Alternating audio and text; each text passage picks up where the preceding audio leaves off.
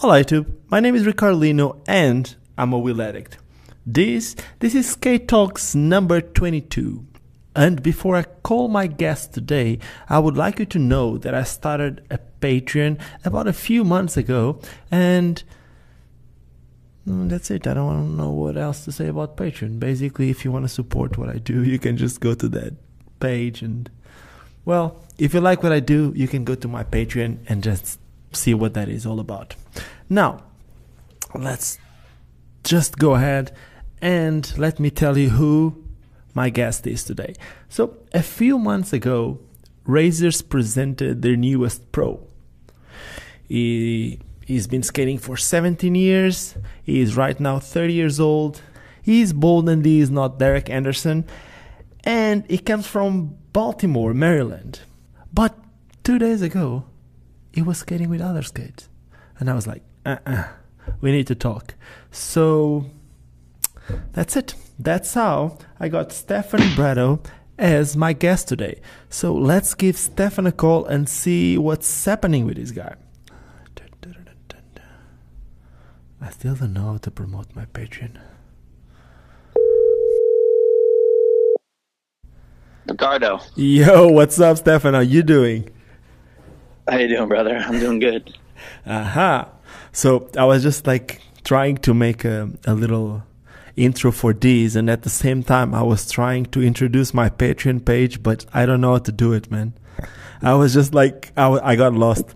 And then I got lost at our intro, and I think you're gonna need to tell everyone listening to this your story. So we start from the beginning. Oh man, I've been all over the place. So anybody who knows me knows that I'm kind of here and there and everywhere. So okay, we can start with this. You want to start with the skating, or you can go a little bit before? Yeah, sure. How did skating go? Me growing up where I grew up is kind of a. You know what the funny part is? I used to go to the skate park, and this is like my earliest memory. I would go with skates, a bike, and a skateboard. Yeah. And I would just always end up on the skates more. And I think we got to a point where my parents were kind of just like, let's get you like an actual pair of skates. And I remember they were like Salomon like teen models. No way, Salomon? Super little, yeah. Like, yeah, oh yeah. That's amazing. I know, funny after that video that you posted and like me being like all about it. But yeah, that was like the first thing. And then like my earliest memory was having those Salomons. We went to a local sports store because this is when X Games were still on TV and like. Yeah. That's basically when Salomon got into the game too. Still there? Yeah, I'm here. Can you hear me? Yeah. So yeah, it said reconnecting, but yeah. So I remember just like getting them at a sports store, going home, and then my dad, he's like a mechanic, and he's really good with just kind of, woodworking and like building things. And I just remember going home and him building me a little tiny ramp and a little tiny rail out of like housing pipe. Awesome. And that was just like my first memory. And we have like these photos of me in my driveway doing that. And I think I had like 2 pair of those.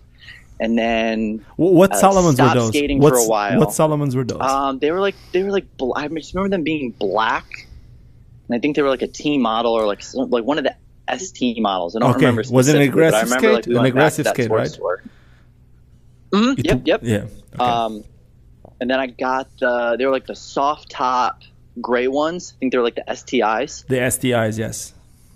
Mm-hmm. Yep. And then I got those, and then I remember after that I got a pair of Rems, and then kind of all over the place with skates for a while after that. But I grew up in a tiny little town, so the only thing that I had to skate was whatever we built in my driveway, or I had to drive like an hour and 15 minutes up to Rochester. And Rochester, New York was the closest city to me. So that's kind of like where I grew up skating and where. And with who did you used to skate in Rochester? And in your hometown too? So did you have any other one? That would have been like Chris Troyer, AJ Powell. It's funny because they're the same age as us, but like Mike Torres and Tim Adams and Dan Barnes were like the quote unquote older guys because they had been skating for a while and they were better. But like that was like, the guys that we looked up to growing up. But yeah, I had like a crew of, younger guys that we were the same age, and we'd go and stay at each other's houses for the weekend and roll around the city. And my dad would either drive us or drop us off. And It was a really good place to start skating. I guess So we had a great that was skate like park, a and there was worldwide tons of thing. crews. Yeah, it was great. It was perfect. That's awesome. And then you moved from there, or like what? I got into college in Pittsburgh. Growing up, we were like maybe 4-ish hours from Philadelphia. So when Chris Majette opened Neglected Truth, my dad would drive me out for all of the events that they would have, because they used to have those box jams. So that was like the closest thing to us that was kind of like a real skate shop. So my dad would drive me out there, and like we would stay with Chris Majette and like Judd Larson and Ethan Reese. They all lived together. So I would like, go around Philly seeing these guys like right after Opinions came out, and just like be in awe of like, how amazing they were, and just kind of sit and watch as a young kid, because I couldn't do any of that yet. So I wanted to go to school for graphic design. And I knew that the Art Institute of Philadelphia was there, and then the other closest one to me was the Art Institute of Pittsburgh. So my senior year, for the very beginning of my senior year in high school, my parents and I went to Pittsburgh, and the minute we pulled into the city, it was kind of one of those like meant to be things. I knew that was exactly where I had to be, because it's such a rad looking city. So I moved there actually 3 days after my high school graduation. And when did James Short get into your life? Probably, I want to say maybe around like 15 or 16, because I remember my dad drove me out to Vertigo. They had like a session or something. It wasn't like a contest. It was just some kind of like session or event. And I knew who he was because of Daily Bread, and I was like a big fan of his skating, kind of like the Norca videos, which were like the Akron, Ohio crew. And I had seen him, and I loved his style and creativity, because like raw, I was into like, punk and hardcore growing up, and he was one of the dudes that was like, kind of dressed like like a punk guy, and like tight pants and black shirts and all that. And there wasn't a lot of that going on in like, 2003, 2004. So I kind of gravitated towards that. And then he was there, and talked to him a little bit. I don't think, he kind of put 2 and 2 together that, who I was or anything, because I was so young at the time. And then he stopped skating for a while. And then when I was living in Pittsburgh, he asked me if I wanted to start coming out to him, because where he lived in Ohio was about 45 minutes from Pittsburgh. Mm-hmm. So it might have been, I want to say maybe my 3rd year in Pittsburgh that I was living there. We just started skating together, and just we clicked. We had the same kind of, personality, and just like skating the same things, and just vibed off of each other. So either every other weekend he would be in Pittsburgh, or I would be at his house in Ohio. That's sick. That's when I remember start seeing anything from you, at least from my side. I think that's when we really started filming. I actually bought a GL2 from Adam Johnson around that time. He like sold it on BMag, and we needed a camera, because I had originally started filming with Hawk Trackler. Hawk Trackler is who I lived with in Pittsburgh. I don't know if anybody remembers this, but Hawk had a really bad brain tumor, and he had to go back home to Columbus. So when he left Pittsburgh, we didn't have anybody to film. So I was looking into a camera, so that way James and I could film, and I could film everybody in Pittsburgh. And Adam Johnson posted a GL2 on BMag, and I'm pretty sure it was the one that filmed KFC 3. That was my first good camera too, but in Europe it was called the XM2 instead of GL. I think everybody had that camera. Like that it was like either that or the Sony. Like some people had the Sony, some other people had the Canon one. So I guess that was it, huh? Yeah, it was a good time. So did that, and then he and I filmed Jolly Jolly Heartbreakers. That was like our crew. So kind of traveled around the South and East Coast filming for that with all of our friends for a while. And I think it might have been right after that that I started working at Mr. Small's skate park. Wait, I don't know what like Mr. Small's skate park is. What was that? So that was a skate park in Pittsburgh. It was an outdoor park. You still had to like pay to get in. Because Mr. Small's is like the big music venue in Pittsburgh, but they also own a recording studio in the skate park. The guy who owns it was the one who made skateboarding get into Woodward East, because Woodward East was originally just a gymnastics camp. I believe his name was Mike. I can't remember his last name, but he was a cool guy. But at that time, Chris Edwards was running Mr. Smalls. Okay. So obviously they had a rollerblade night. So we would go on Thursdays and, do the typical skate until the lights turned off with everybody. And Chris was always there. And I needed a job after graduating college. So I ended up working there before I got my first design job. And at that time I was skating Rems. And I just remember Chris came up to me and he was like, you're really good with kids. Are you going to keep being nice to kids? And to me, it was just the weirdest question. I'm like, well, why would I ever start being rude to little kids that are like rollerblading with us? It's like the weirdest question you could just ask out of the blue. And he's like, all right. He's like, keep doing what you're doing. And I was like, okay. And he picks up the phone and I just hear, Kato, what's up?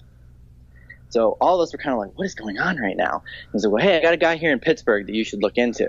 And that's kind of how like everything started for me because, doing stuff with James, kind of did Jolly Jolly, and that was our first video. And then, Chris Edwards of all people, calling Kato and being like, hey, I think you should look into this guy. That was just the coolest thing as like a kid, who knew the history of skating for that to happen to. So I got really lucky growing up being around the people that I was around. Man, we're going to go there later, but it's not lucky. Let's not even go there yet. Let's wait a little bit. It's not called luck, man. You could have been there, but if you would have never busted your ass skating and if you would have never followed your passion, nothing of that would have happened. So we'll get there later. That's very true. We'll get there later. But tell me, okay, and then after that skate park, and then for how long you skated in that skate park? So that how long was did you work in that park? Maybe I was only there for like maybe 2 or 3 months, and then I immediately got a design job. So I worked at that design job for maybe a year and a half ish.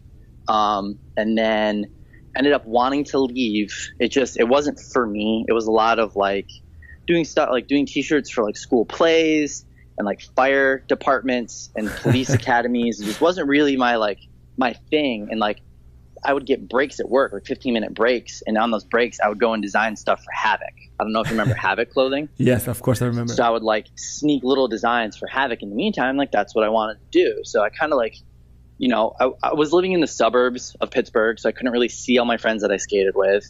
Wasn't really happy where I lived. Wasn't really happy at the job. And then decided I wanted to go home for a little bit just to, I was kind of missing home, kind of like missing my, friends that I grew up skating with. So I went home for a little bit, and the girl that I was dating at the time ended up moving back to North Carolina. So I ended up going to North Carolina for 2 years. So I was in Charlotte for a little bit, and then I was in Raleigh for a year. That's sick. Did you skate with Will Gordon? This is like...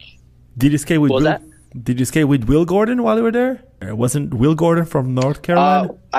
Will Gordon was from, I think he was from Greensboro. Yeah. But he had stopped skating at that time. I moved in like 2010. It's like 2010 to like end of 2011, 2012 is when I was there.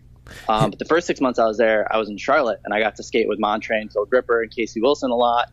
And then when I moved to Raleigh, Long had been working to start Oak City. So right when he opened Oak City is when I left North Carolina. Of course, bad timing. But it was cool getting to see him kind of like work. He worked so hard to get that shop going, and he still works so hard today. But it was cool kind of like getting to see the start, and like there would be times when we would like be out skating. He's like, well, no, I'm like working my second job so I can make some more money, because he was just trying to save to buy a building for the shop. And it was so rad seeing that. But that was like when I really started skating a lot. I was skating pretty much every single day. Just like the good weather and the people that were there. And it was just, that's kind of when it like clicked for me that I wanted to like skate all the time. And were you skating Rams back then, or when did you do the? Right before I moved to North Carolina is when I stopped skating Rams. I started having some knee problems, and it just they obviously the way Rams are made, I physically couldn't skate them without being in pain, and I felt bad because Kato was which Rams so were those? Awesome. I think the Happies that had the big V cut with the lacing were the last ones that I had. Okay. So I had like started with the Frankie OS Rems, and pretty much all the models between those I skated. So I remember that the open shell ones skating Rems. I remember that the open shells used to make your foot go a little bit more like a royale, like bending outside, like in a sole position. But the other ones I never had that And I problem. loved them. Yeah, they were amazing. Yeah, I love the big ones too, like the the bigger boot. At the time they were perfect for how I was skating, and I loved them at the time. It just got to a point where my body couldn't handle it, and kind of skated some like random things. Skated Salomons again, skated some rollerblades, and at one point I think it was the last year of me living in North Carolina. We went to Bitter Cold, and I actually forgot my skates, and we stopped in Columbus on the way, and I'm super close to everybody in Columbus because of Hawk Trackler. My friend Kyle Wood gave me a pair of his Aragon 3s, and that was the first time that I had ever really skated Razors besides one pair of Genesis, and I wasn't a fan How were of the Genesis. Aragon 3s? What color were those? I don't remember. Is that They were white with black cuffs and a black backslide. The SL skate and already. It was the SL. And I swear to this day that was still the best I ever skated was that night. So it just kind of clicked, and I was like, cool, I'm just going to keep skating these. Ended up going to California on a trip for a job, and a buddy of mine that rollerblades out there needed me out there for some video work. So obviously while I was there, we skated a bunch. So got to like go to the Razors warehouse and meet everybody, and met Andy, met Jeff, and kind of skated with, I think it was Tyrone Ballantine was in town. Mm-hmm. So I got to hang out with him and skate with him. That was not a long time ago then. That's when was that when Tyrone was filming? That's when the Razors house was still a thing. Okay. So that was like when he was. Yep. I got to go to the Razors house. I remember Tyrone going there twice. First for the Valo video, and after for the Blader Gang. Children of the Future. Okay. That's the one. I think it was like that, like that time. But yeah, like that was cool to like go out there and see that. That's the only time I've ever been to California. But yeah, I came back to North Carolina after that, and then things with the girl that I had moved there didn't work out, so ended up moving back to Pittsburgh for a bit, and then was there for a year, and that's kind of when I started doing Lumen. And everybody who knows me knows that I'm big into clothing companies and having them. Lumen was the one I think that was the biggest for me. I lived off of that. I didn't even do design work for a year. See, I don't know what Lumen is. You're gonna need to explain me Lumen. Yeah, Lumen was a clothing company that I had for maybe, I want to say 3 or 4 years. And at a point that was literally my job. Like I was living off of Lumen. It was just kind of, everybody remembers the owl. It was like a big owl logo, and everybody loved the owl, and that's kind of was the thing for it. But I've always been into like streetwear and graphic tees, and that kind of ties in with graphic design work. So I've always tried to like design for clothing companies or design for skating companies, and like bands that I like, just kind of like all coincides and goes hand in hand with each other. So yeah, Lumen was like the thing for me for the longest time. And I mean, coming to today, now I have a brand called Outward, and I'm trying to get Outward as big as Lumen was, because I want to do that as my job. Like I would love to have just the clothing company. And what be my about job. Brigade? Don't you still have Brigade's still going on? Yep. With me moving recently and like focusing so much on Outward, all like kind of the time and money and effort that I would have put into Brigade, I wanted to really put into Outward, because Outward can go to so many more people, because it's not pigeonholed into like one thing, just like skating. It's music, and it's going outdoors, and the whole point of it is kind of going out and living your life and not wasting your life is like kind of the whole point of the brand. Mm-hmm. And then it's got a very specific style, so like the style appeals to certain people, but that just it's going to be more promotable to more people. Now, not that having Brigade just focused on skating is a bad thing. We all just know the state of the industry and the state of the community. Living off of a rollerblading company is not a realistic thing. Brigade is more of a fun side project. So, a lot of the time and money that I would have put into Brigade recently, I've put into Outward instead, because I want Outward to actually kind of, go somewhere and grow into something that I can do for, a very long time. Okay. And how is it going? Is it getting there? Not bad. You know what? It's getting there. Yeah. And it's going to take time. It took Lumen, 2 or 3 years to get to the point where I was living off of it. And, my whole thing is with social media the way it is now, there's no excuse not to. If I could make Lumen work like that before Instagram, before promoting on Facebook was really a thing, I have no excuse to not make Outward work now. But what happened with Lumen? I got to the point where I didn't like it. I didn't believe in it. People just wanted that owl logo on absolutely everything. And I'm a designer. I don't want to put the same thing on different items all day.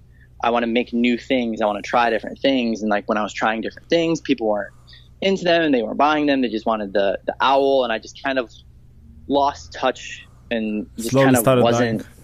Yeah, it just wasn't my thing anymore. So I, stopped doing it. I can't even remember when.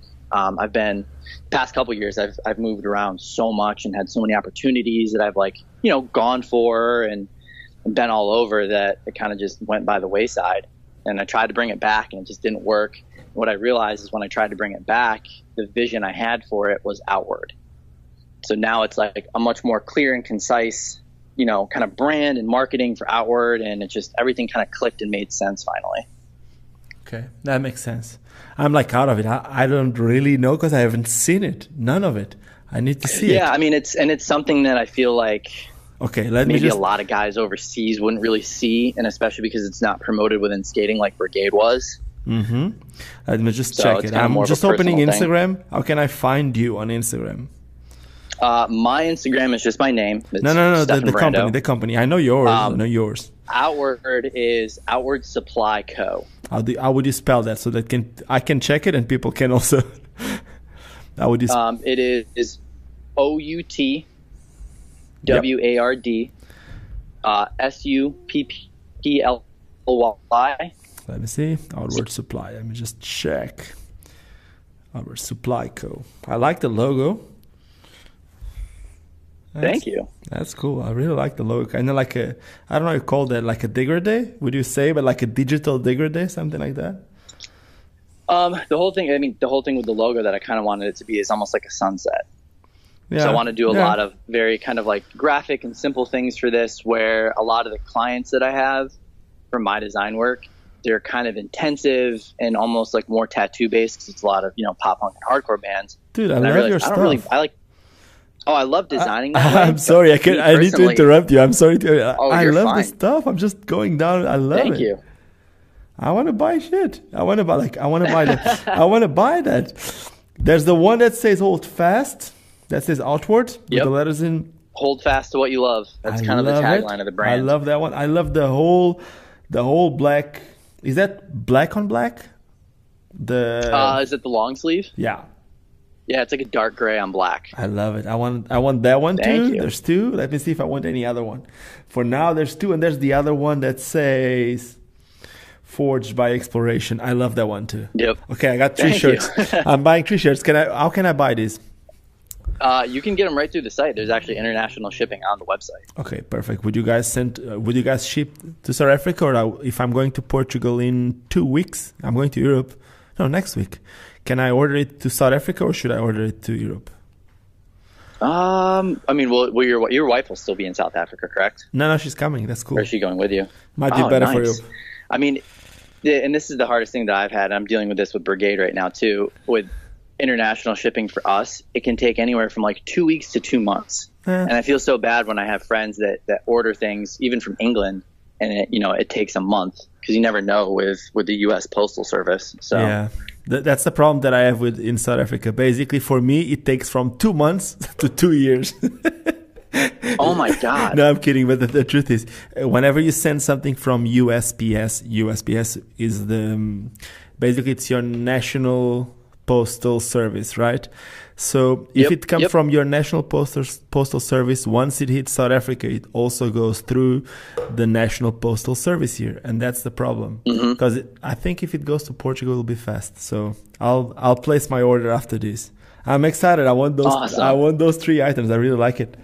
I'm excited too, man. I think only my friend from England, Toby, he's the only one from overseas that's gotten it so far. So everybody else has been here. That's sick. So I'm going to be the second one. Yes.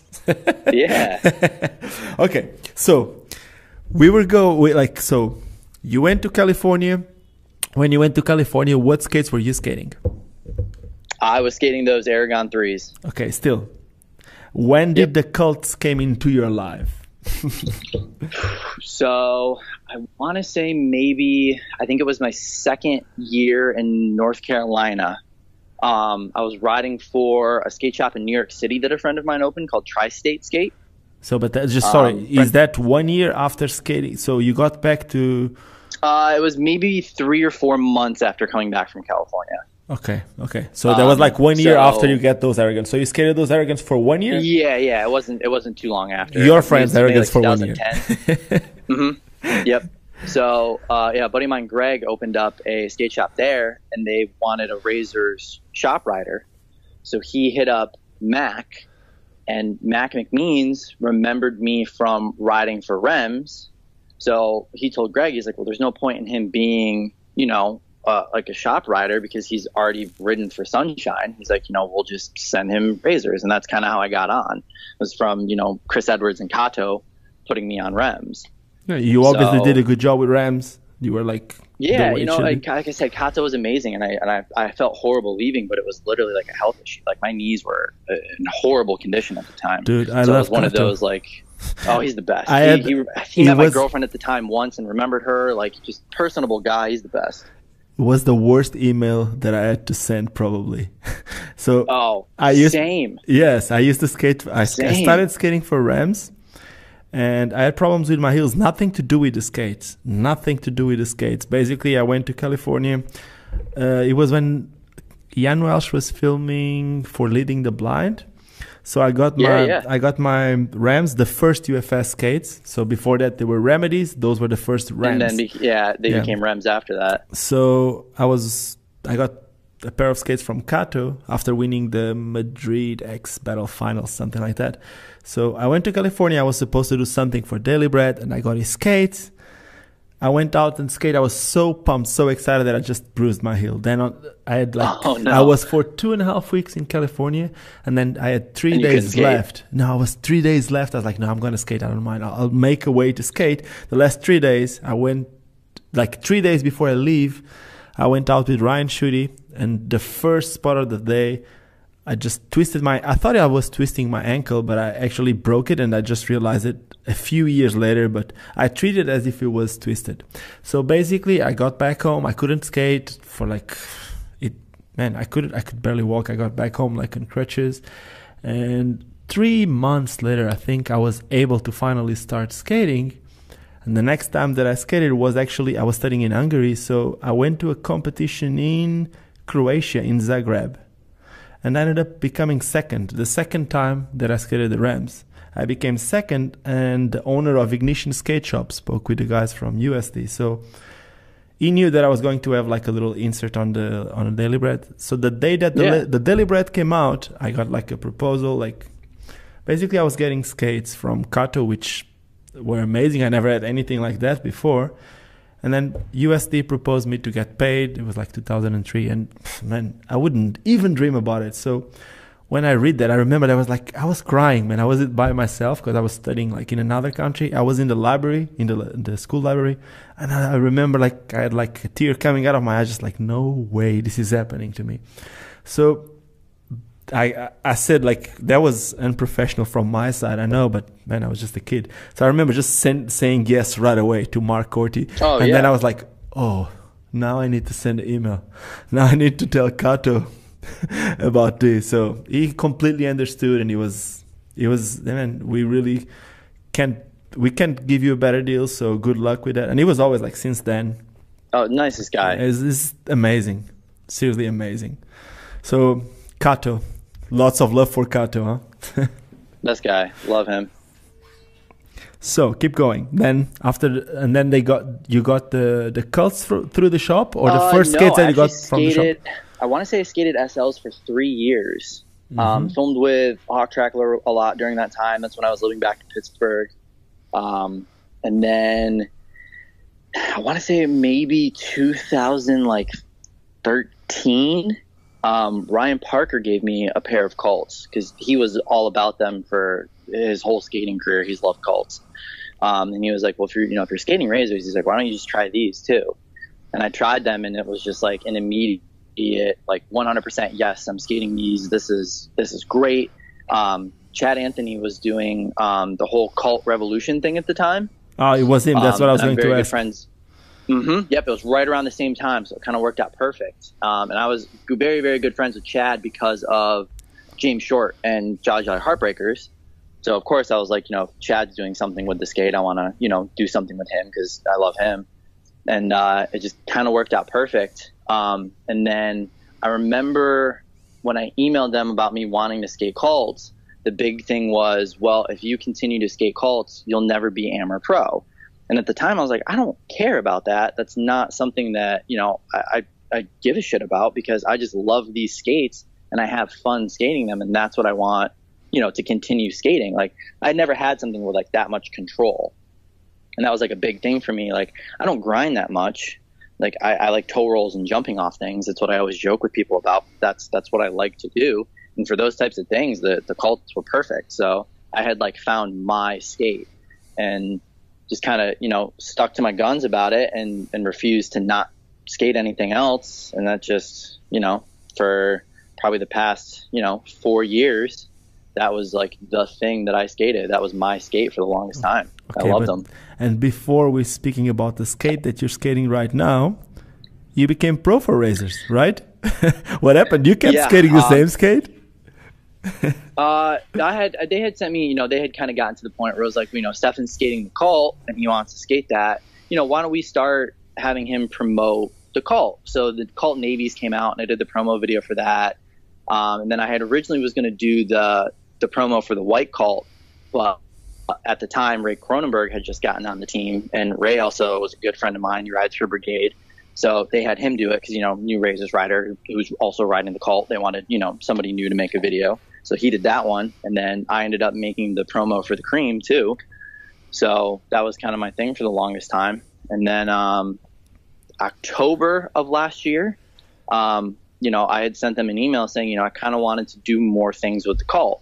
Like either, help, with colors or new ideas for it coming out. There was talk of a Cult specific team for a while. Did you never draw anything for like being you, a graphic designer? Did you never work with Sunshine? Did you never design logos? I've done most of the ground control wheel graphics. I did the last 2 ground control shirts. I've done most of the Razors t-shirts in the past like 5-6 years. Okay. So I got to do a lot of that, which is really cool because, I used to do stuff for Havoc. I used to do stuff for Con Artists. So I always try to like have my hand in like designing something skating related because that's what I love. Okay. And then, yeah. And then what happened since, because when did you become pro for Razors? We talked about it in October of last year after I had sent that email about the Cult. Jeff Howard and John Fromm, Jeff had been pro for a while and John Fromm had just turned pro. And they were kind of pushing like, we want Stefan to be pro too because we want, to all do stuff together and we want to like go on trips together and film together because we're all good friends. And so they kind of really pushed for it and they were in agreement. And I had been filming for almost a year on a video part that I just wanted to make just because. So I was like, well, why don't we use this video part that's, arguably the best thing I've ever made for my pro introduction. So they're like, that's perfect. We're going to introduce Derek Henderson in December. We can do you end of January. So that gave me more time to work on the video. And I made a trip or two to kind of get some more things that I wanted to get for it. And then we put it out end of January is when the video came out. And wait, we are in May. And I saw you skating other skates. So what happened there? Yeah. I just started skating V13s. Are they V13s or M12s? I thought they were M12s. I didn't know. They're V13s. It's the same colorway as the new white M12s that are coming out, which kind of worked out perfect because I definitely want to get those too. But I haven't been in agreement with the way that they have promoted things and branded the company for a while, and that was part of the reason that I emailed them about things with the Cult. Since I started skating the Cult, I felt that it was underutilized. I felt like it wasn't promoted. While I was skating the Cult is when Valo made the V13 huge. And I said to them, I was like, there's no reason why the Cult can't be the V13 for Razors. It's a price point skate, but it's an amazing skate. People love it. It just doesn't get promoted. It's super slim. It's all about control and style. And I was like, just because it's a lower price point doesn't mean that it can't be promoted just as much. You and know, if it's one of those things where it's just... Sorry. Keep going and I'll interrupt you in the end. Sorry. Oh, yeah, go for it. I was going to say, like, with me and Ray being the only people that skate it, you have like the two guys that are like, okay, these guys have a kind of a specific style of skating, kind of a specific dress and music. And it kind of like goes back to the Shima and Elliott days of Cult. There's no reason why we can't play on that nostalgia and, make the Cult cool again now. Like, it could have very easily competed with the V13. Everybody was skating V13s for the longest time. And from my perspective, I didn't see why the Cult couldn't be that way too. And so many people message me asking the same thing, like, why isn't the Cult being promoted more? Like, I'd much prefer to skate Cults. And a lot of the people that would have skated Cults would never have skated SLs or Genesis or Shifts. I can justify so it was that like to you. A market. I can justify why they were doing it. I can tell you why exactly. So and I was told why too. Yeah, the thing is, usually for people listening to this that they don't know, the thing is, companies, they need to invest. Whenever they do a new product, they need to invest a lot on those new molds. Obviously, whenever they sell a skate like the Cult, it's the profit that they get is usually, they get better profit because the molds are usually more than paid, right? Just like it's an older skate. But at the same time, and if you think about it, it would be better because it's just more money that they make. But at the same time, because they invested so much in the newer skates and the newer molds, being the Shift product, being the Shift, being the SL, whatever, they want to pay that first, and then once that is paid, then they would be okay with you skating the other one. But the biggest problem, which is not a problem, it's we create this.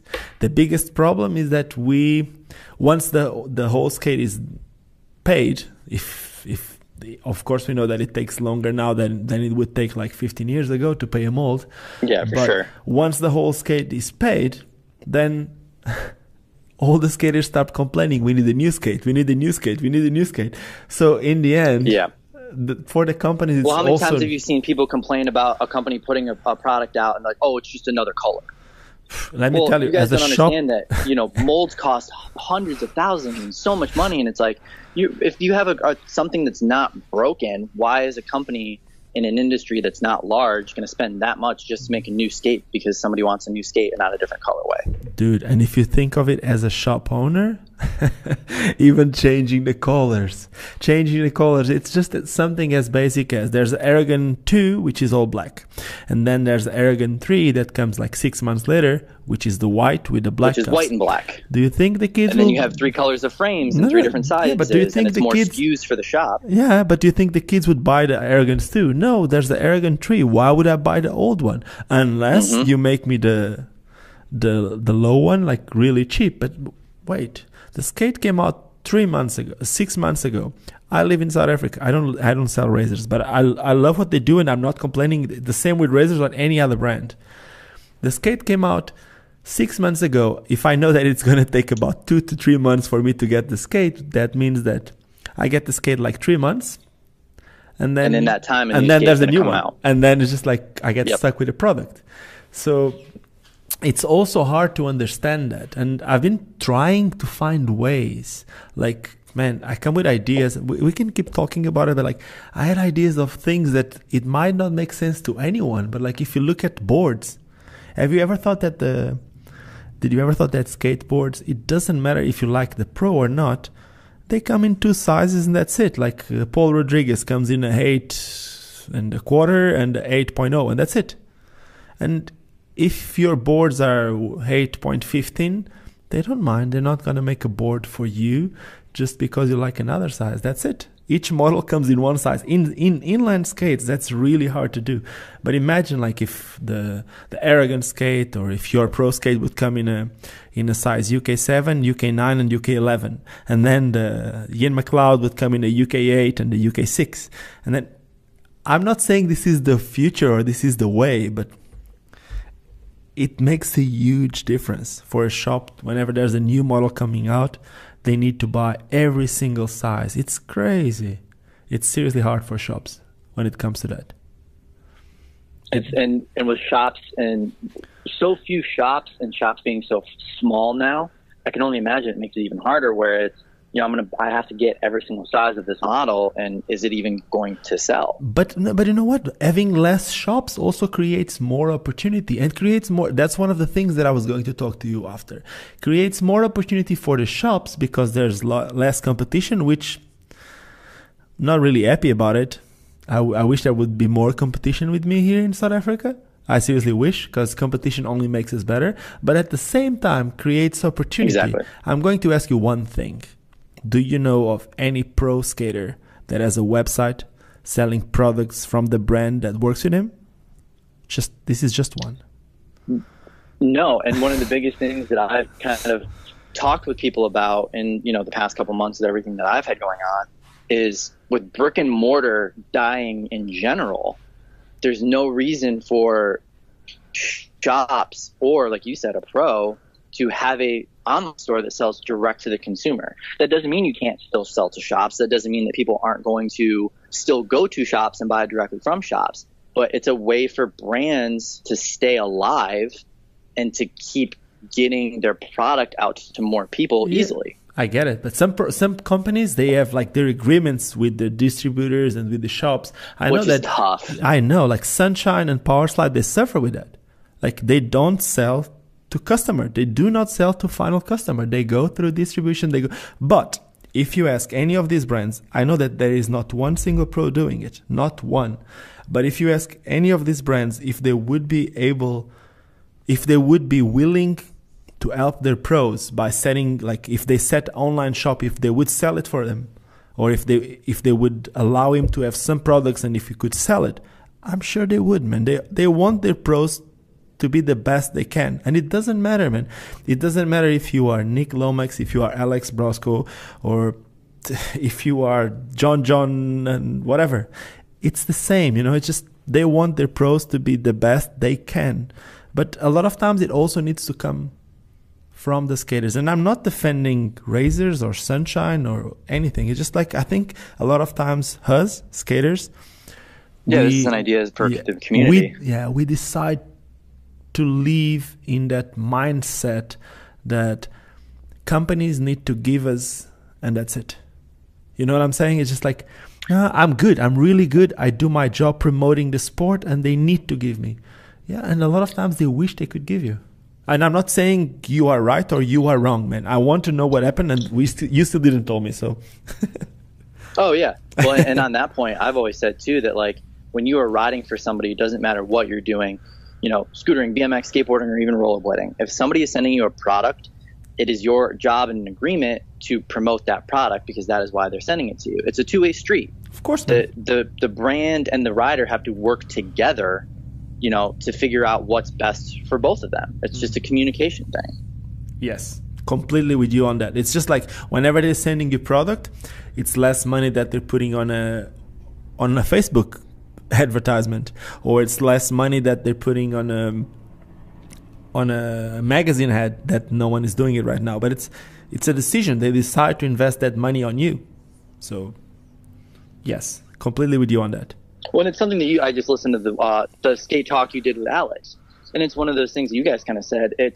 Sometimes it's not always about, you know, the absolute best, most skilled guy, because if that guy is a dickhead, that guy is not going to be able to promote the company as much as somebody who, you know, is in the community and doing things and is posting content and is being sociable with people and going to contests and hanging out. Like that person is going to do better for a brand than somebody who is just skilled and nothing else. Completely with you on that.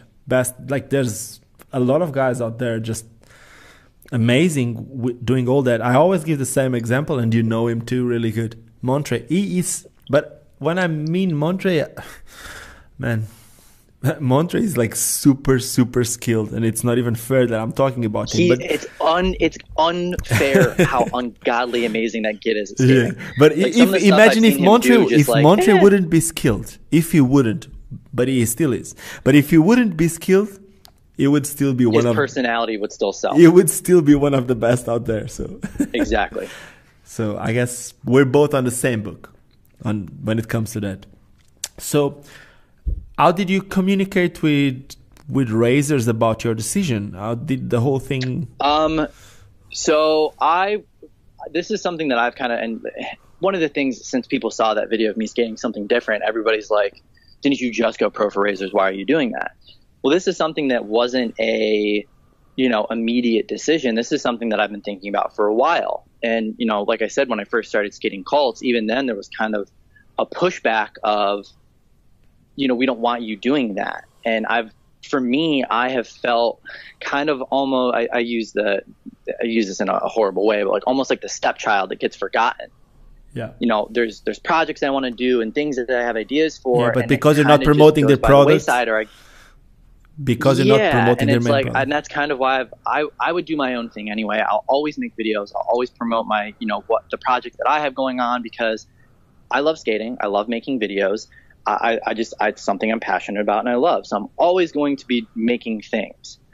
But when I get told to not bother to make a promotional edit for the brand that I ride for, you start kind of questioning things. And I didn't agree with how they were promoting things.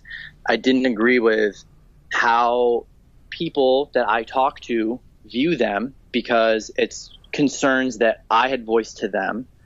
And at this point in my life, I'm making so many positive changes and so many things that are going good for me, that skating is my fun time. And I didn't want my thing that is fun in my release to be stressful or bogged down by me not agreeing with the company that I ride for. Totally with you on that one. So, and like I told them and I emailed them, it's, Jeff Akers has been absolutely amazing the whole time that I've ridden for them.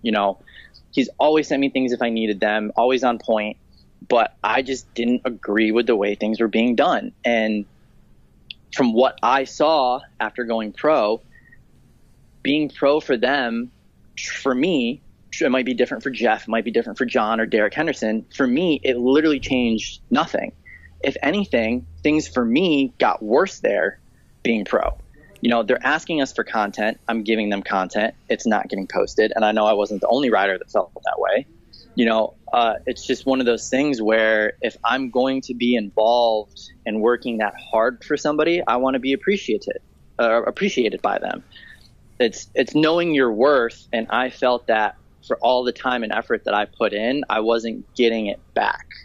So between that and just me wanting to, skating is fun. I want to have fun. And like, if I make something for you, being a rider, I would hope that you would post it and not say, don't bother. Okay, I get it. It makes total sense what you're saying. And did you ever thought about going for other company, or it was just, like you said, you just want to do your own thing and not bother about representing anyone? Or you think do you feel like you need to have another company so that you have a goal or something? Or that's the reason why you also have Brigade, so you can put your content into something? Yeah, like I said, skating for me, I love it so much and I'm so passionate about it. And anybody that knows me in skating knows how much I love it and how much I love doing it. I will never stop skating. I'll never stop making videos. I love filming and editing. That's something I'm always going to do. If I do it for a company, great. If I do it for myself, great. It's going to happen no matter what. The thing with me and Razors specifically, I just needed to stand up for myself, because I felt that I wasn't being appreciated the way I should have been, and I didn't agree with the way things were being done. And that's nothing against them as a brand. That's nothing against me not appreciating them turning me pro, because that's a big deal. It's a very big deal. As kids growing up, we all wish for that to happen. And I was so very excited to have that happen. But right now in my life, the way I'm doing things and the way they're operating just doesn't coincide. So for me, I would have rather just left, done my own thing, skate whatever I want to skate, and just have fun and make stuff and not stress about it. Okay. What do you think? Do you think that the number of riders that they have would make a difference? Would be like one of the reasons why that was happening to you? For me personally, I think it was, and this is, like I said, I don't want to sound like I'm talking shit on them because it was, riding for them was amazing. I still love the cult. They're not horrible people. It's just I didn't, our visions of things didn't coincide and align. For me, I felt like if you're going to introduce this new pro team as a core aggressive company, that pro team should be what is selling your skates. If you're a company that is based on, tricks and videos and not relying on speed skating or fitness skating to make your money, your pro team and the videos and content that you put out should be the number one thing that is selling your skates. And I felt like they just kind of wanted to do the bare minimum and didn't want the pro team to really be a pro team. A few of us had talked about doing projects together and, flying to meet up with each other and, we were just trying to come up with all these cool, rad things because we were all excited that this was like, this new pro team that they announced. And it just, nothing we said to them they wanted to do or were excited about. And it was like one thing after another of just kind of like, no, don't bother, or like, no, we're not going to do that, or we can't do that. And for us, it was kind of like, well, why bother then? If everybody's going to be on the same level there, then why announce a new pro team kind of thing? Do you think if you would start pushing a little bit more with the big wheels, and because of course Razors is going a little bit into that route because it's the way to go for some companies to make a little bit more profit. Do you think if you would have gone that way, would have been different for you? There would have been more opportunity for you inside the brand? You know what? I think that, like I said, for me at this point in my life, I think that no matter what, I probably would have ended up at some point leaving regardless. And like I said, I don't want to seem like I'm bad talking them. I don't want people to not buy Razors because they're great skates. I love them. They were amazing. But I just don't agree with the way things are run. And I didn't feel appreciated. And instead of just staying to stay and get free skates, I would have much rather stand my ground and stay true to my ethics and do my own thing and have fun skating and not stress about it. Okay. That makes sense. And the reason why you're now trying other skates is because you've been skating the same brand for a long time and you kind of feel like you need a change, or is there anything else? Do you have any, is there any? I mean, obviously if I was going to stop, skating the Razors, I was going to have to find something else. And I've tried a few things over the past maybe month of just kind of, figuring out what I was going to do next and what I was going to skate next. Because obviously having a skate that I love and is comfortable is important, because when I go skate, I want to have fun. I don't want to, I don't want it to be annoying or stressful. Like, that's my fun time. That's what I love to do. Mm-hmm. So I've been trying different things. And so far the V13 M12, boot is the closest thing I've found to a cult, and I'm having a blast in it. So I tried adapts. They just weren't for me.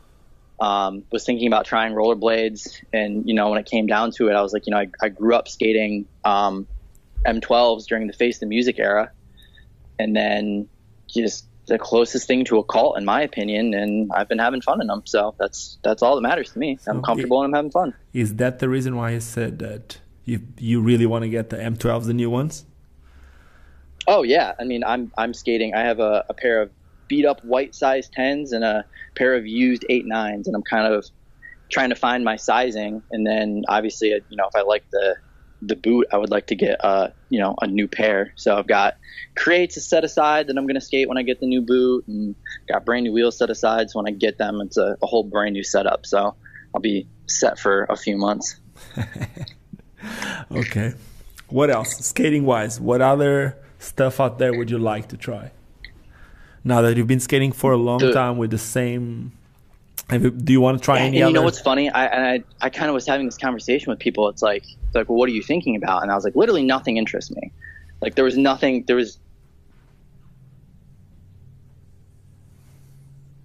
I think I lost you there. I'm going to call you again.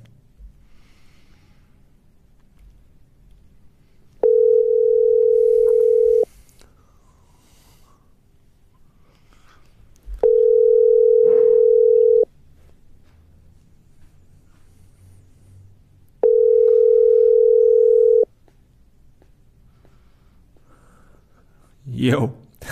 I don't know what's happening Yo, here. still there? Yes, you were saying that literally nothing interests you.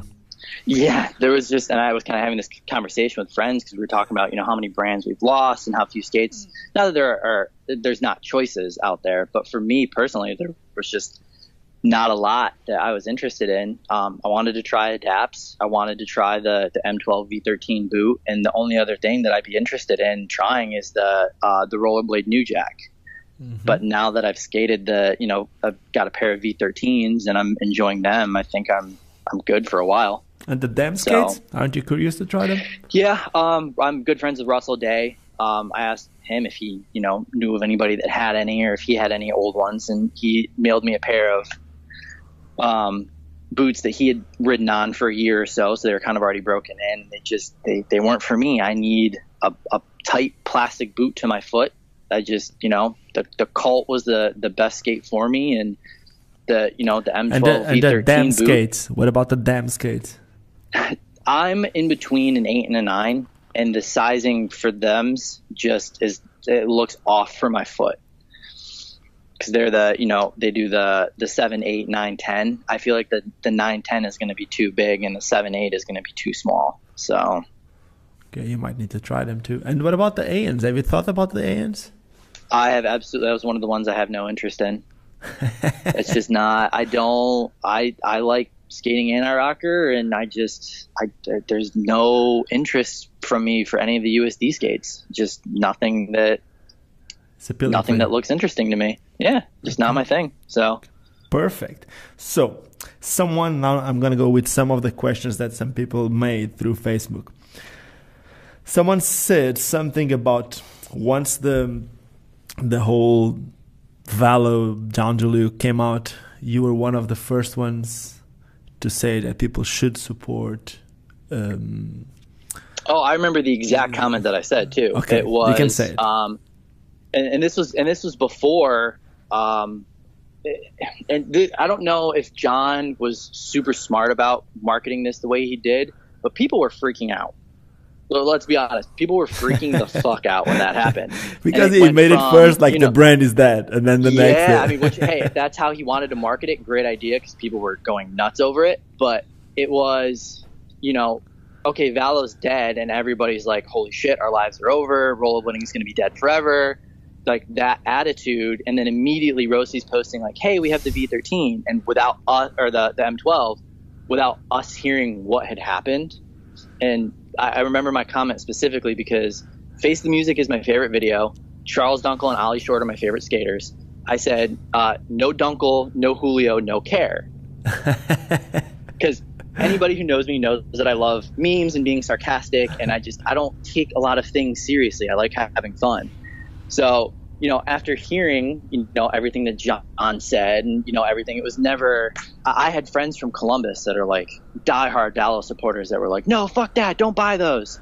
And, I just skated in Columbus with a pair of V13s, and they're like, oh, are you going to get the Rossi's? And I'm like, yeah, I probably will buy them when they come out because I'm enjoying skating these. And they're like, oh, come on, dude.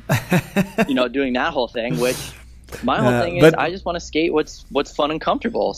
And I'm enjoying them right now. Dude, they're coming out with a sick team. Huh? They're going to be like, Rochi's going to have a sick team. Until now, like the two skaters that they announced, they're both super, super sick.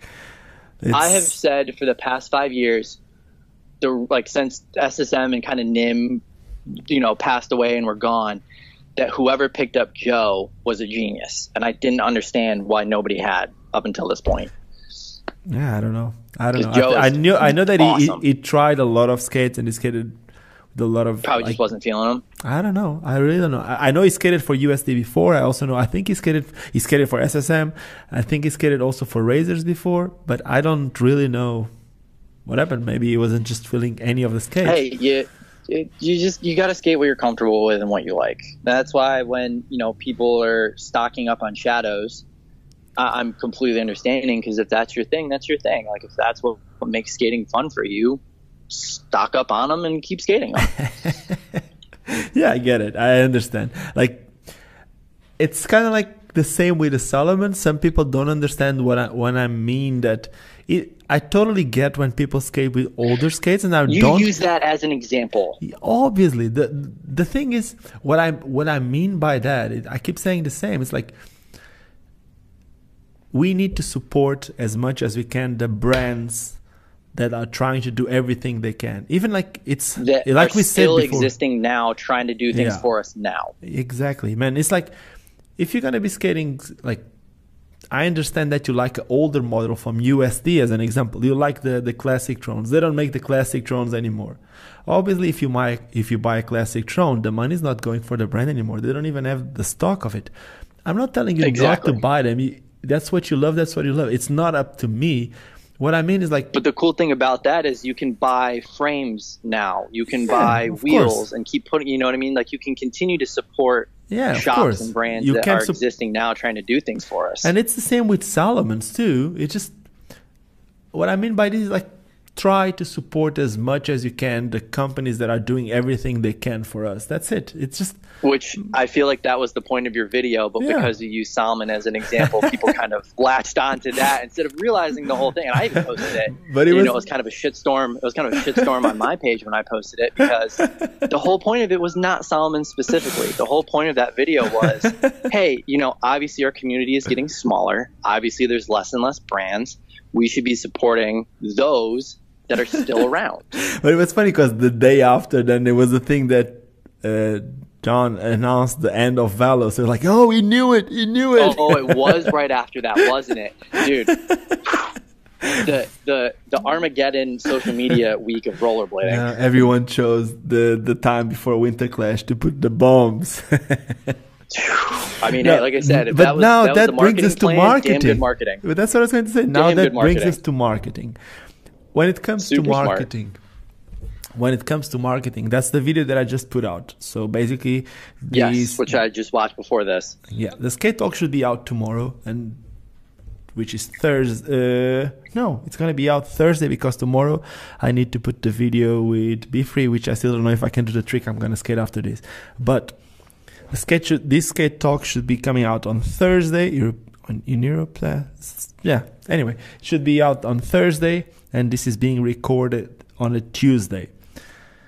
And the reason why I made that video that I just put out today, which is like the social media thing, one of the reasons it's what you posted on Facebook, because you posted that video and you asked, what was my opinion? Why didn't that video have more views? Yeah, that was something that I had been wanting to ask for, kind of skating in general about full video parts and YouTube and kind of, how people feel about the Instagram trend. And I know with everything you do, kind of being like our resident, YouTuber, how you felt about it. Because it's an interesting topic right now. Dude, and I can tell you that who posted that video is doing amazing, and that's Adam Johnson. Adam Johnson has been obviously he knows about the YouTube algorithm, and you see it the way he's been posting, because he does a great job with social media and Instagram stories. Yes, amazing, and he does all those the mails that you get every single month.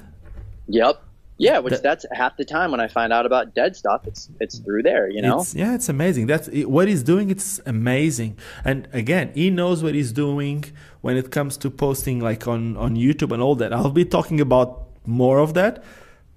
But obviously, a post like that, when you get the same video, and that's the video that I just put out today, when you get some content that comes from Google or from YouTube, because YouTube is Google, and you post it on Facebook, it's not going to get the views. You need to find... I know bands deal with that a lot. Bands have that problem when they post a new album or something. It doesn't get to all of their fans. No, man. And there's a few reasons.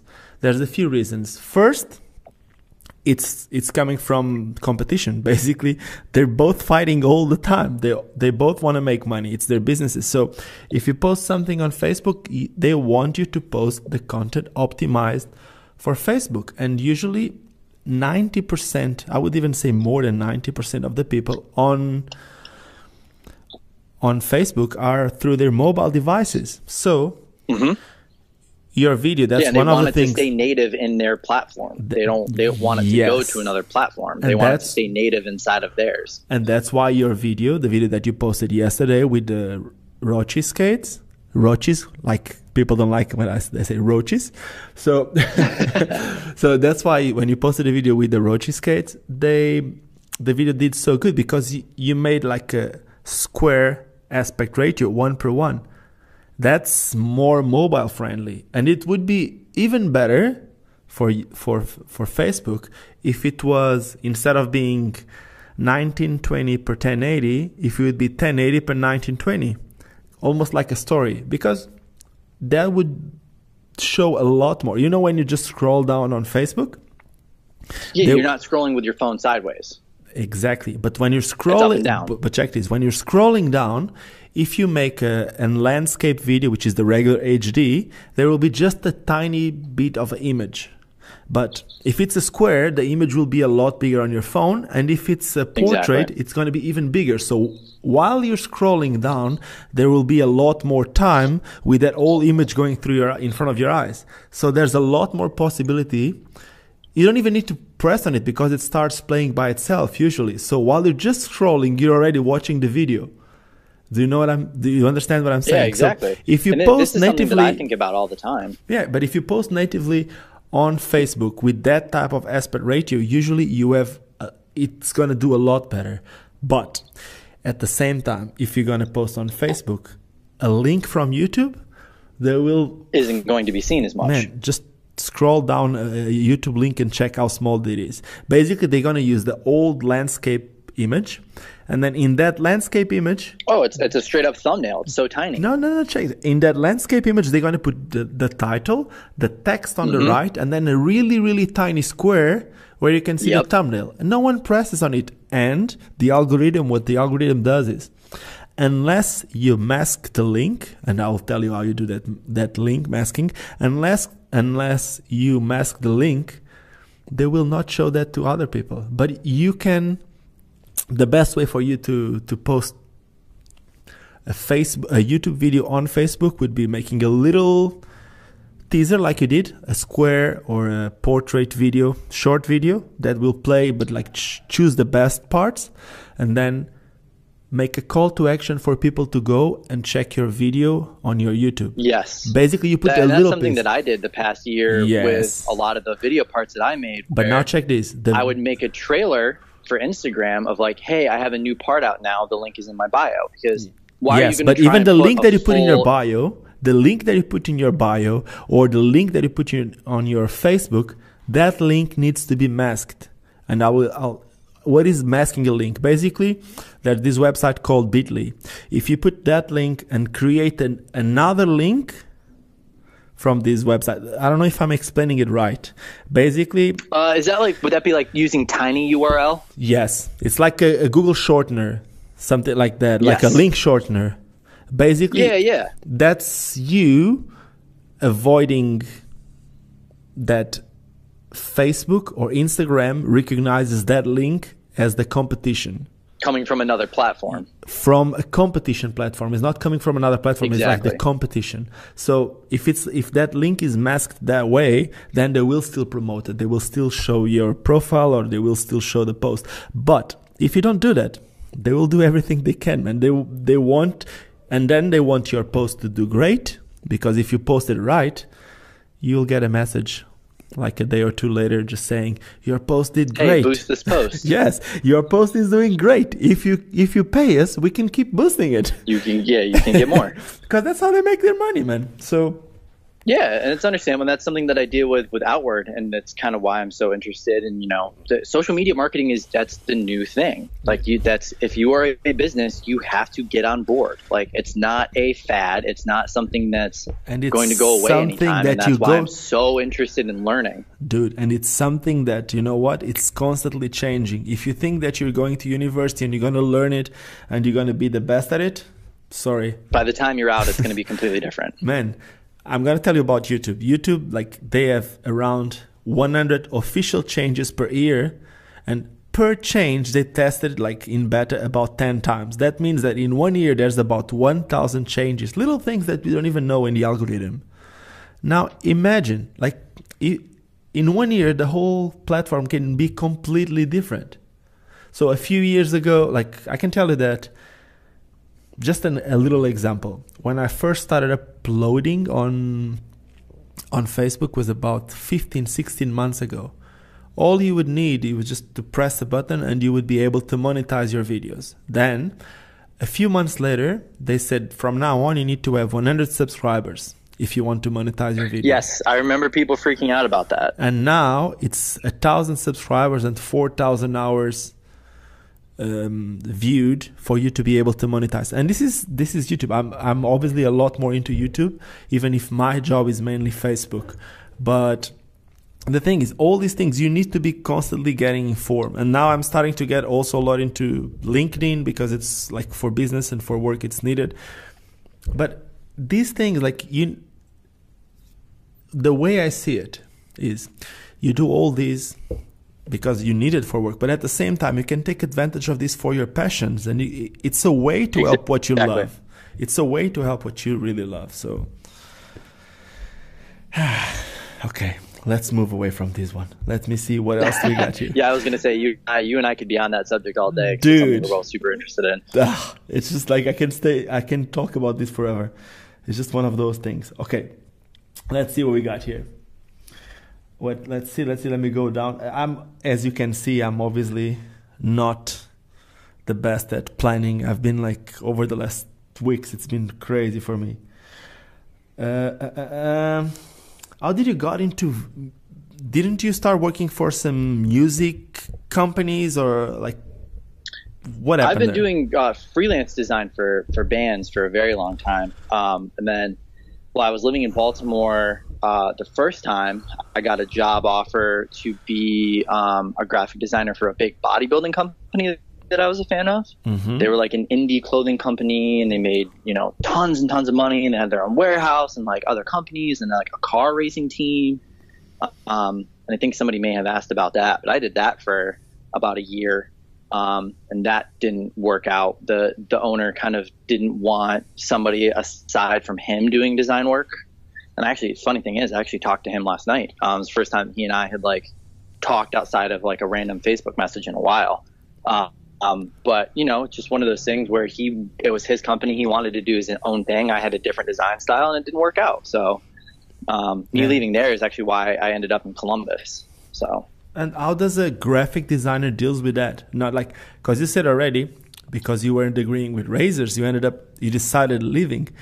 But how is it for you? Because it's your job. If someone asks you to do something, because you have obviously the technical skill, but sometimes how can you get creative when you don't really feel it?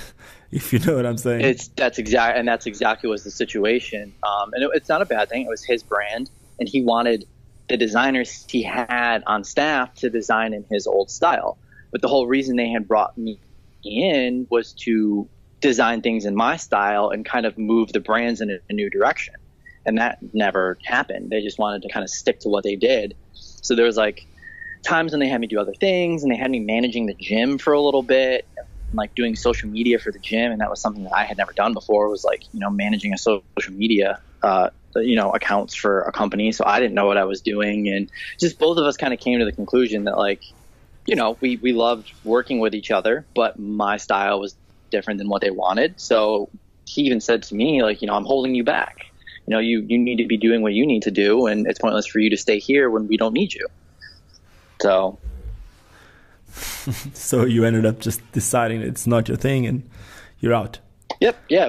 We left on good terms. I didn't get fired or anything. Gave me severance, and the severance helped me start a brigade and helped me move to Columbus. And they're super rad. They like just had a TV show and like all this crazy stuff. And his wife is the #1 female bodybuilder in the world. It was a very cool and weird year of my life being involved with that industry. But were you into training?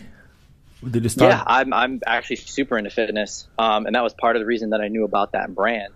And while I was there, I got huge, obviously. But yeah, fitness is like a super big part of my life. I started lifting maybe 3 years before I started working there. So I try to get to the gym at least 5 times a week. It's just kind of like another outlet like skating, where it's, you know, you're pushing yourself physically and it's like a mental release, and you always feel better after, and you feel better about yourself. And it's just another thing of mine that I love to do. So describe us a Stefan Brandao day. What's a day like in your life? So it always changes because every year I'm living somewhere different. But right now, I'll wake up usually 7:30 or 8. I'll get coffee and a bagel, and then I'll head to the gym at about 10:30. Lift for anywhere from a half an hour to an hour, kind of depending on, you know, what's going on that day or what I've got going on that week. Like if I know I'm going to skate all weekend, I'm not going to do legs, you know, 2 times that week, because then I'll be dead for skating that weekend. And then I'll be done at like 11:30, have lunch, and then that's usually when I'll start doing design work if I have design work. Okay. And when does the skating come? Do you pretty skate? much it. How often do you skate? It's been weird because I just moved to Columbus a month ago. Or not Columbus, Jesus. I've moved from Columbus to Baltimore a month ago. So I've still been like unpacking and getting things around. And then me trying to find skates was weird. So there was like a 2-week period where I didn't skate, and then I got skates, and then I got those adapts and I just wasn't feeling them. So there was like a weekend where I didn't skate. But now that I've got, you know, the V13 M12 boot, probably going to start skating a lot. A lot of the guys here, you know, skate on Thursdays. So probably Thursdays and Sundays will be the skate days. And my best friend still lives here. He has filmed most of my videos. Either him or Hawk are the people who have always filmed me. And he still lives here. He was going to be moving to California, but he's luckily going to be staying for another year. So he and I try to go out when he gets out of work at 2 or 3 in the afternoon, or we go out on weekends, and I got a pretty good situation. There's not as many people that skate here as Columbus, but the people that skate here at least communicate of like, hey, I'm free on Tuesday. Is anybody skating? Or hey, I can only skate Thursday. Let's skate. So I'll still have the opportunity to skate a ton. That's awesome. And tell me, when you go to the gym, do you have any like, do you try to train to get better at skating too, or when you train, it's mainly like your just regular fitness routine without even thinking about skating? Like I said, if I know I'm gonna have like a weekend trip of skating, I'm not gonna do legs all weekend because then I'll be dead for skating. But when I started lifting, the whole point of it. Still there? Yeah, here. Can you hear me? Oh, there you are. The whole thing for me when I started lifting was I wanted to get bigger, because I've always been a really tiny, skinny dude, and I got tired of it. I wanted to get bigger. But getting into fitness and health, you just end up, you know, diving deep into it. So now I like try to eat very healthy, and, you know, you feel better because of it. And it just becomes I don't want to say an addiction, but it just becomes something like skating where you're passionate about and you want to learn all about it. So there's been times when I was living in Pennsylvania working for that bodybuilding company, I hadn't skated a lot during that time. So I knew I wanted to start skating again. So I did like more cardio, and I did more leg exercises that helped me, and kind of, I don't know, just kind of getting better general physical shape. Did you felt any difference? Did you felt any difference in your skating? You know what's crazy? And I felt it, and I've actually had people comment on it. When I got more weight and a little more top heavy and like fuller, because I was just a skinny dude. Even my best friend Josh that I was just talking about, him filming me, he was like, you look so much more solid now because your body has kind of filled out. Mm-hmm. And when you land, you kind of land with like a more, you know, more weight, so it seems more solid. Okay. So that's cool. That makes sense. That's something I'm definitely not mad about, because, you know, I love people with super clean and cool style. So kind of like Derek Anderson. That's what everyone, like in those comments, everyone came and commented about Derek Anderson. And there's like Corey, my friend Corey, that just moved out of South Africa to Sweden. He made the best question. When are you playing a game of Blade with with Derek? I need to get out. Well, and this is something that I talked about with him because I'm riding for his bearing company now. He skates with a guy from where Intuition Skate Shop, Chad Tannehill, and they both kind of skate like big burly dudes, and it's always been a joke between us that we're going to make a man blading at it. But Derek would probably absolutely destroy me in a game of skate. I feel like the only thing that I could ever get anybody on is like a toe roll. Nah, man, you got those cess slides and toe rolls on lock. So I think you guys have like... You know what's funny? I haven't done cess slides in a very long time. I saw Aaron Schultz made the comment on Facebook of what would you get rid of first? And I have to go with cess slides because I don't even do them anymore. Come on. Can you still do torque cess slides? Like the spinning Unity ones? Probably. No, just the torque. Just the torque. So long. Torque cess I've never been able to do torque cess slide. Dude, I used to do them so easily, and like now, it's just to think of it. All I can think is just, I'm going to fall forward. And I used to do them so easy, and now I just can't anymore. Even like just thinking about it, it's scary. I kind of feel like I'm going forward, like right away.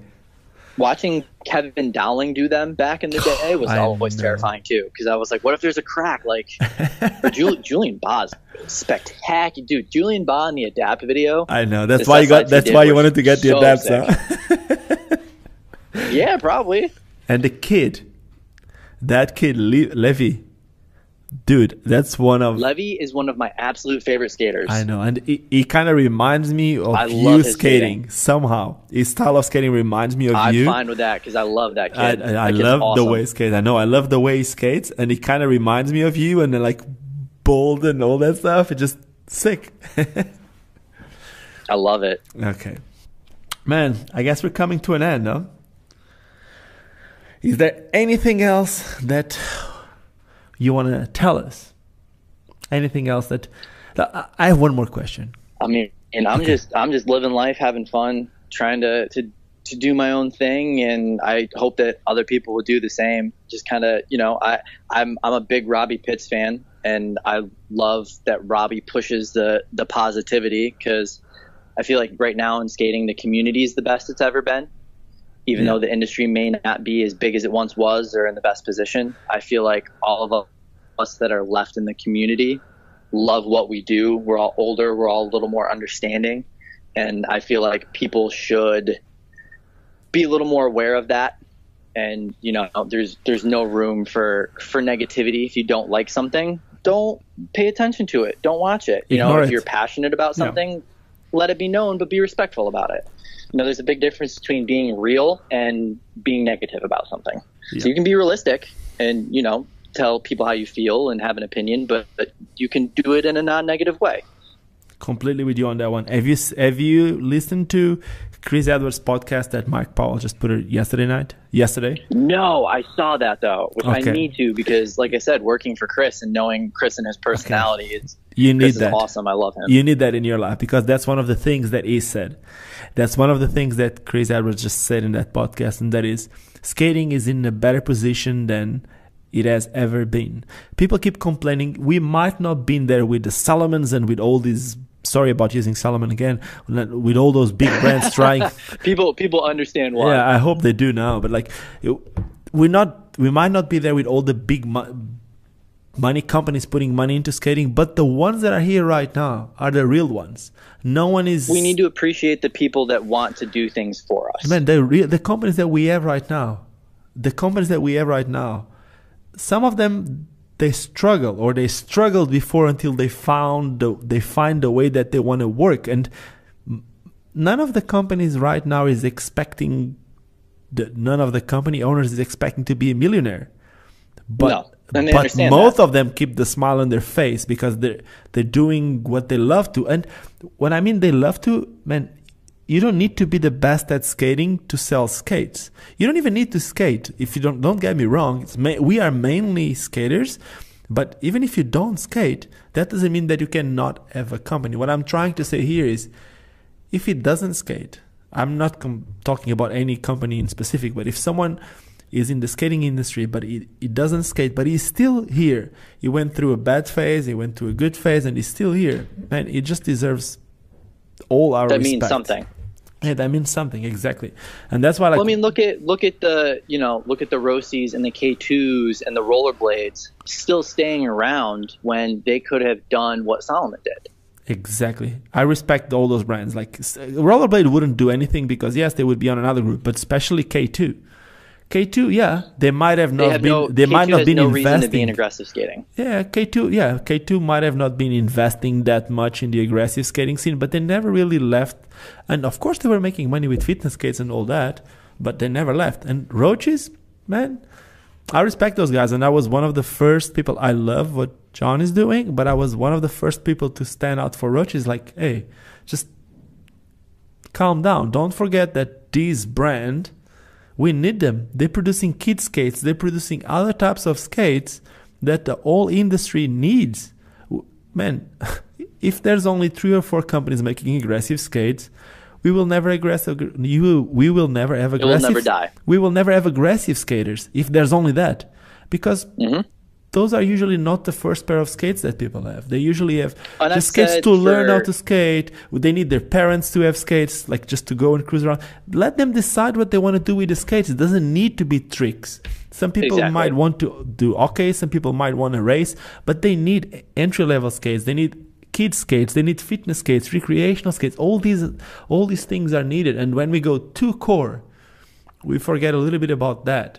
And I think that's a big thing that has hurt us for so long is people wanted to kind of marginalize our, anti-spandex thing. Anti-spandex? Yeah, exactly. But the thing that people don't realize too is like when fitness rollerblading is doing great, aggressive rollerblading will do great. Of course, man.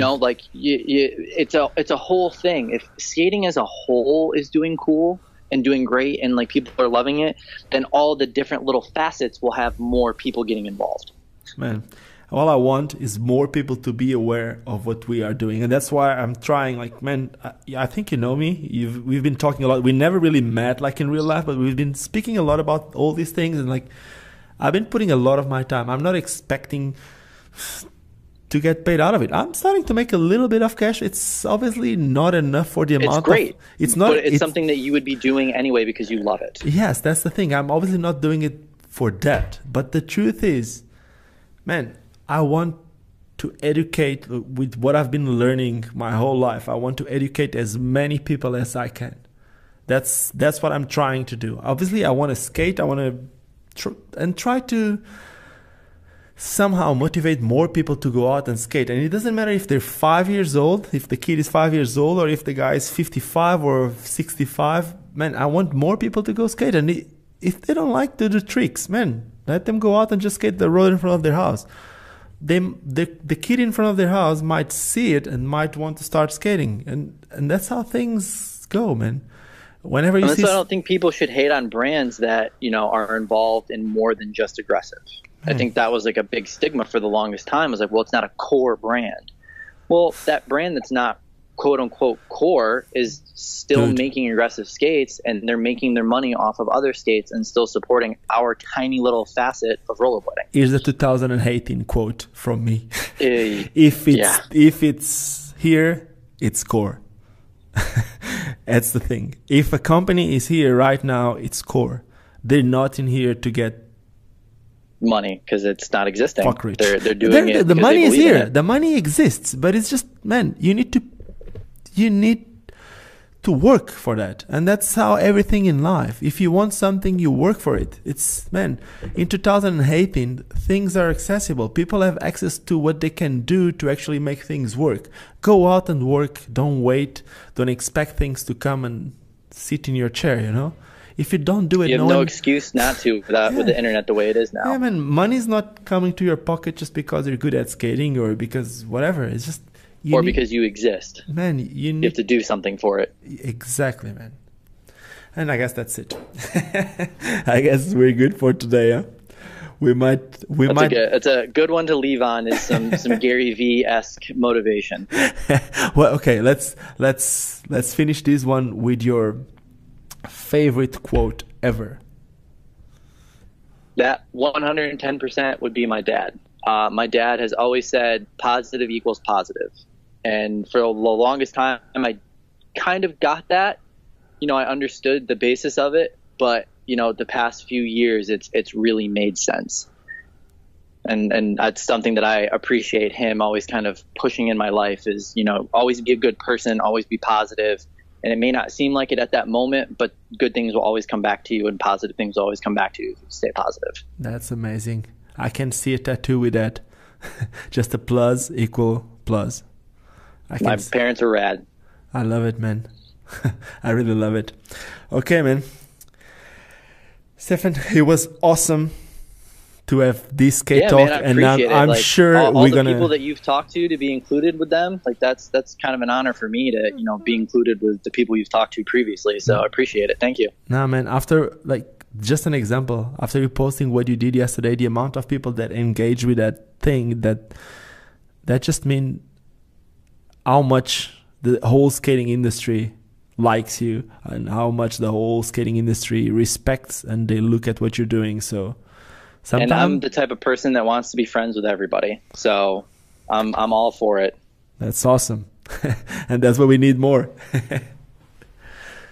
Okay, so we're done. I hope you enjoyed this one as much as I did. Huh? And we're going to keep in contact. I hope to see you one day soon. We might even meet in absolutely. South Africa, we will Europe, definitely be talking America, whatever. more and more about our social media interests for sure. No, but maybe in real life one day. We'll find a way. I keep saying the same. That would be great. I keep saying the same. And the skate world it's small, but small in a good way. I'm pretty sure there will be opportunities for us to meet and maybe a part 2 in real life. I would love it. Okay, man. That'd be great. Thank you so much, huh? Hey, thank you. Appreciate it, man. It was awesome talking to you. I'm sure I'll talk to you soon, too. Cheers, man. Thank you. You too, brother. Bye-bye. Have a good one. Cheers. And that was it. Now you know why Stefan Bratto is skating with other brand other than Razors. Roches in the future? Valo right now? Well, we'll see what he chooses to skate. But what I really want you to get from this old skate talk is the positivity in this guy. We need more of this. I keep saying the same. So for me, this was all worth it. Just the whole positivity about this talk. And what can I tell you? I hope you guys enjoyed this one. If you did enjoy this one, do not wait. That's a good one. Did you hear this noise? That was Richie Eisler just sent me a message. That's cool. Okay. I can't really tell you what Richie Eisler sent me the message about right now, but it's cool. It's a cool thing for the skating industry. Anyway, I'm going to finish this skate talk right now. I hope you guys enjoyed this one. If you did enjoy this one, do not forget to subscribe to this channel. If you're subscribed to this channel, you're helping me somehow. It's just, I put so much time into this. Having more subscribers is giving more power to this channel, which in the end, I'm hoping that it's giving more power to inline skating. Then, if you didn't like the video, you can give me some thumbs down. But if you like it, give me some thumbs up. It's the same again. It's going to give some more power to this channel. And, just like I always say, don't forget why we all started skating. Because it's fun. Cheers, guys, and see you soon. Vou viver até quando